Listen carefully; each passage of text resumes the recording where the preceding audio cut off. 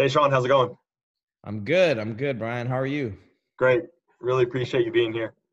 For sure. Excited to do it.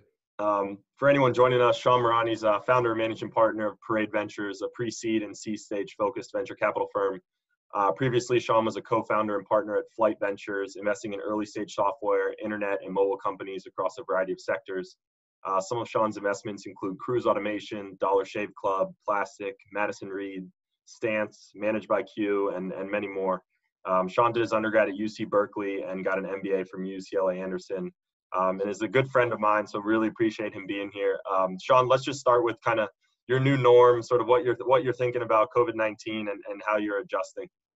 Yeah, it's crazy times.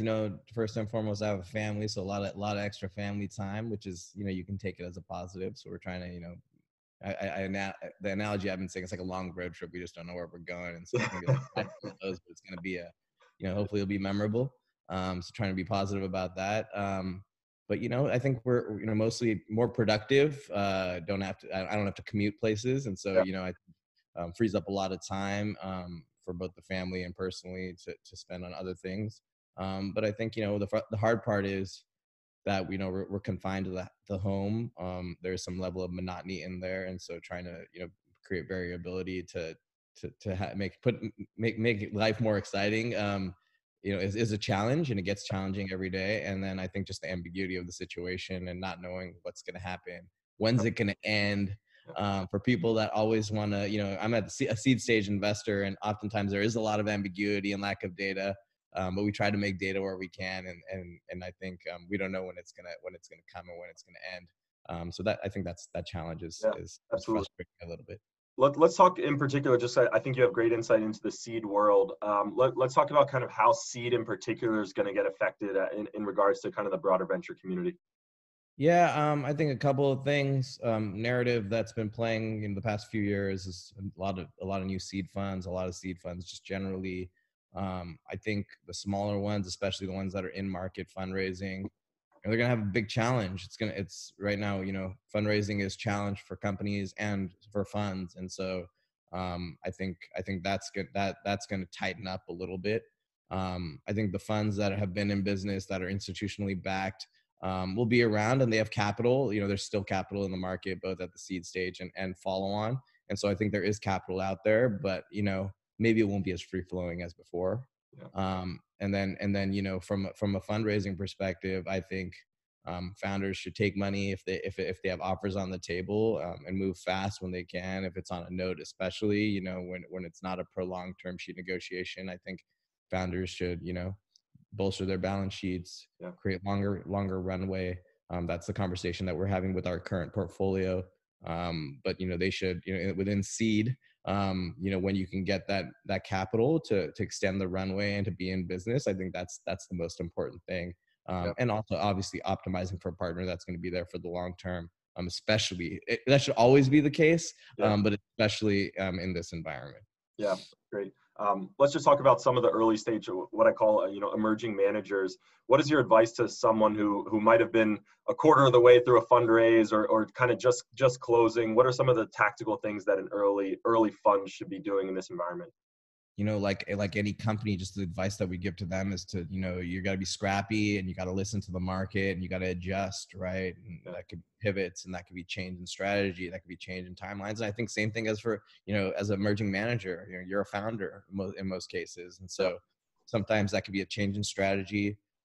Sometimes that could be closing. I've always given advice to emerging managers is like when you get capital commitments, try to close on them immediately. And sometimes rolling closes if you're not you're not able to get institutionally backed. And so I think even more so before, because the pools of capital that are going to be that are more, I hate to use the word, but fickle and might change their minds, or they're individuals, they've been impacted by this, their yeah, private portfolios have been impacted. And so that yes can quickly go to a no. That was happening anyway. It happens anyways, yeah, but yeah, especially in this market. So I think being in business is very important.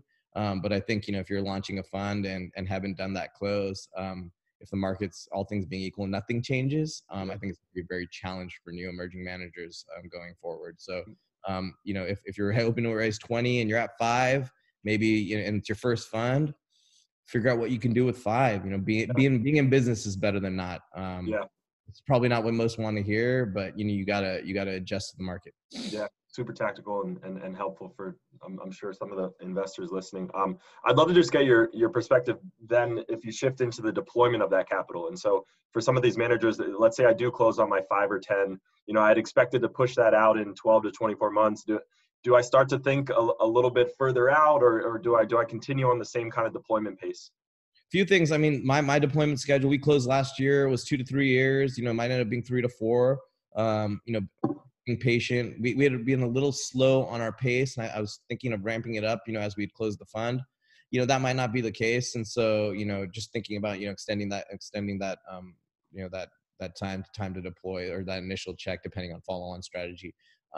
So I think that's one piece. I think the second piece, we just don't know like where valuations are going to shake out. So buying time in the short term, I think, is important. The third is, it's awesome to have dry powder in a market like this. Yeah. It's shown that in trough economies, like there's the best performing funds. You can get good valuations. Hopefully valuations come down, or at least there's less volatility in valuations. And so I think patience and being a little more deliberate can pay off. So I think those adjustments should be made. I've always been pretty disciplined around entry point and valuation. So I don't think I changed that much. I probably maybe I can get even better deals, or the negotiations go a little, not better deals, but valuations that I think are appropriate for the stage. And so maybe it's like less back and forth, and that just happens easier. But I think it's TBD. But I think we're going to see less of those balloon seed valuations that look more like Series A with no traction. And I think that's good. I think that's good for the environment. I think that I generally think that's good. I think it was good even before that. It should have happened before this this inflection point. But I think this inflection point will bring things back down to reality, which I think is a net positive for everyone. Sure. I know you spent some time on the operating side. Would love to just put that hat on for a little bit and ask you, if you were a founder, working on recruiting and trying to steal people from the Facebooks and the Apples and the Googles, I'd imagine that gets a little harder to do right now. So what would be some of your advice to, teams of 5 or teams of 10 that are trying to continue to grow and still think they have something viable to build, but might be a little bit on hold for the next few months?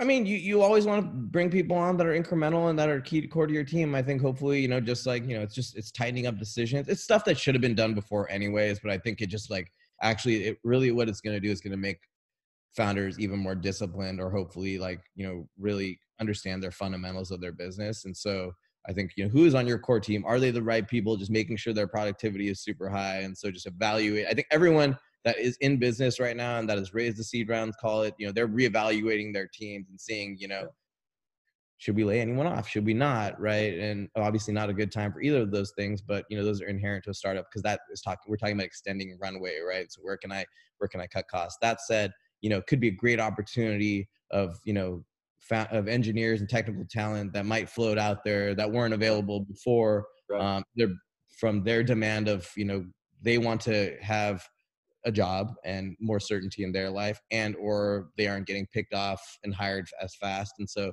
figuring out, if that marginal person, is right for you. So I think, I think there is an opportunity for a lot of companies in this market, and they can just build that tight foundation that'll only aid them going forward.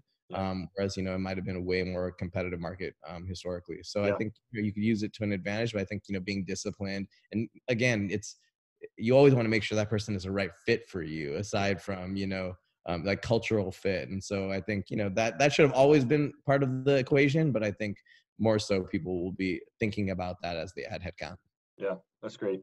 I would love to just spend a little bit of time in the Parade portfolio in particular. Any best practices that you've seen some of your portfolio companies implementing as this kind of gets started, where maybe you're sharing those best practices across the portfolio? I mean, the first thing was, what I did, in the past couple of weeks is just check on everyone, just be there for them, hear what they're thinking and what, what's going on in their head and what their concerns are. And so everyone's just going to be different. And so I think the role of the investor is just to listen and be helpful where they can, like psychologically. So I think first and foremost, that's important. But I think going back to, I mean, it's not a shared thing. It's kind of what most, I think, or most VCs, I'm assuming, and that I've talked to are doing, is just making sure that the companies are well positioned from a capital, from a balance sheet perspective. And so if that's, cutting, forecasts generally, but like also managing their OpEx, and their headcount, and that could be in the form of, broader salary cuts across the company. That could be in the form of, cutting one or two non-essential team members. But just figuring out what that is for each company, or one company, one thing that I did transfer over, and I'm not going to name who the company is, obviously, but one company, they were already, they're getting out of their lease. So they're telling their landlord, and they're not in a month to month, and they're like, we're getting out of this lease, and how do you want to do it? And we're going to move to remote. And so that's, that in itself, for that company, is giving them 1 to 2 months of extra runway. So I took that advice and gave it to another. So that's an easy thing to cut. That's gonna, even if it's half a month, right? Like it's something, and it's a lot of money. Very tangible to cut. I think that, and then evaluating kind of your team are the first 2 places to go. But I think more importantly, it's just, and then I think going into market, looking at the syndicate of investors that are current, like where can, is there ability to raise a little more money, and sometimes on favorable terms for the investor, so that helps the company and helps the investor get a little more ownership, and or bring in folks that like a space or like a sector, and maybe they can also have an opportunistic opportunity. So that could be a Series A fund that have already been dropping down and doing seed, get into a company that was about to raise in the next couple of months, and maybe moving a little faster so that they have like a more secure balance sheet. So I think there's, and that's not something that's going to happen with the snap of a fingers, but it's something that can be navigated and figured out. And so that's a little more longer term, but conversations that we're having, and check back in a month, Brian. And as it continues to unfold. Yeah, no, that's definitely true. And I think it's interesting. We've had a couple people on here now say, if you think about that next round, so let's look to the Series A, or for a company that had raised the Series A to the Series B, do you go back to those existing investors at a time like this? Do you really kind of double down with who you have, who you already know, or is there still opportunities to meet new people digitally and still see checks being written? What do you think the landscape looks like just from a deployment of capital perspective if we're in this kind of thing for a little while? Everyone that I'm talking to says they're open for business. You can go on VC Twitter, which is annoying as heck, but they'll all say, hey, we're open for business. And I think that's generally true. Like, I talked to a seed fund a couple days ago. They're signed 2 term sheets in the past week, so they're active. I talked to one of my LPs is a GP from a big or later stage fund, and they signed, I don't think they did anything this week, but they signed 1 or 2 the previous week, and they're very well known. So like, they people are active. So I think, but I think just generally, they could say they're active, but our timeline is going to increase. Like, are those deals going to happen, with snap of a finger? Maybe not. They'll probably be a little longer processes because everyone kind of wants to wait it out and see what happens and where things shake out and where they can get a better deal.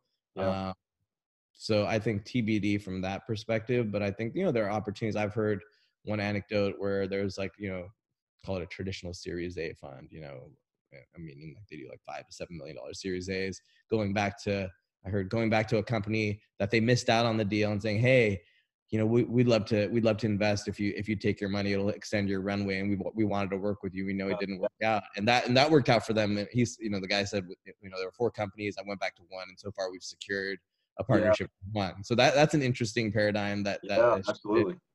So I think it depends. But I think there could be there could be an opportunity there on both sides. Yeah, that's great. Sticking with that sort of founders, operators hat on, what would your board of advisors look like right now? If you were running a 30-person, 40-person company, who are you calling? Who are you trying to get advice from to help you through this kind of stuff? It all depends on the person, but I think this is where this is where the best connections are made, right? It's like, I guess I'll just reflect on myself on times when, and it's not necessarily, I've been through, this is the first time coming out of a disruption, or let's call it, if this is, the next 2008 or, .com, if this is the next iteration of that, this is the first time where I'm not coming out as actually a graduate of school. So I'm a buyer, and I'm kind of get to go through it, which I'm scary, but I'm also excited about in a lot of ways, because going back to, you can get greater returns. But I always think in times of even just personal transition, and call this a transition point, is where you kind of build like the deepest, best relationships. You Yeah. figure out like who's on your team, Yeah. who your real partners are. So who are going to be like your really good advisors, who's going to allocate their time to you and really, wants to be, your partner in life, right? Aside, even away from the company. So that could be people that are current investors, future investors, not investors. So I think, who's your little, mini tribe that's going to, get in the trenches with you, answer the phone, when they're in the middle of something, or at night, or in the morning, or whatever time of day that's going to be helpful to you. So I think, it's really, I think a founder can, if they don't have that group, or they want to add to that group, and or figure out, define the relationship of folks that, are around them. I think it's an interesting time. Good time to do it. Yeah. I think so. That's interesting. Let's spend a little bit of time just on the work from home sort of digital narrative. What do you think are some of the biggest changes to company culture in the next 3 to 6 months around, what this actually does to people, being at home, being isolated, being lonely, whatever you want to call it? How does this change some of the tech companies and their continued growth? Well, WeWork's probably toast, right? So I mean, it's like because people aren't going into work. So I think people are just gonna, but less about talking about that, is just people are gonna adjust their style of working. So I think hopefully, I think productivity is gonna go up generally. I think the work from home culture is gonna be more accepted. So I have some companies that are pretty remote or pretty distributed already, and maybe their core team works together, but there's a bunch of distributed people. So I think it was already going that way. And if you ask like VCs, especially like 3 years ago, like they're like, oh, we love having all the team together.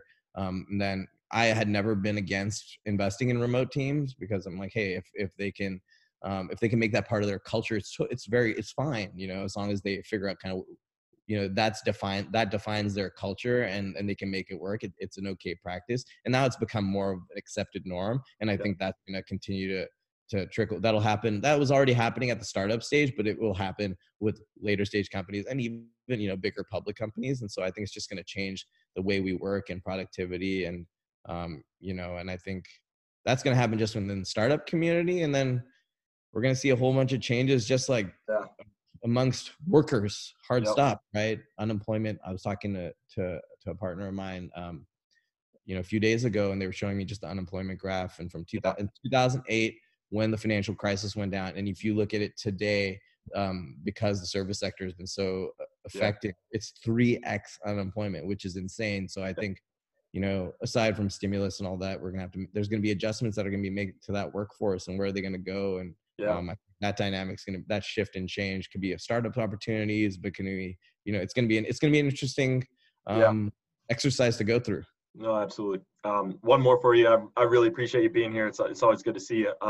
Let's end on a high note. So just any kind of optimism or silver linings that you see coming out of all this. What are some of the shifts, whether it's in the venture community, whether it's in the founder community, something positive that you think might come out of all this?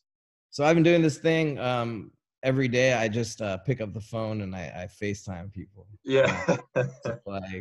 And I'm not texting them before. And it could be someone even I haven't talked to in a few months, or someone that you always have to like schedule with drinks or whatever, coffee or whatever it is. I just FaceTime. And sometimes they pick up, sometimes they don't. And I'd say I get about a 50% hit rate, and I'm doing it in like the middle of the day. And so it's just good to like catch up with people. And then this whole norm of, I know Zoom is, everyone's on Zoom, we're on Zoom right now, is the Zoom happy hour thing. And so I just think it's we can look at it as an opportunity to reconnect, grab the phone, like not just text, say what's up. I mean, last time we hung out, maybe it's been a while, right? Since you've been absolutely.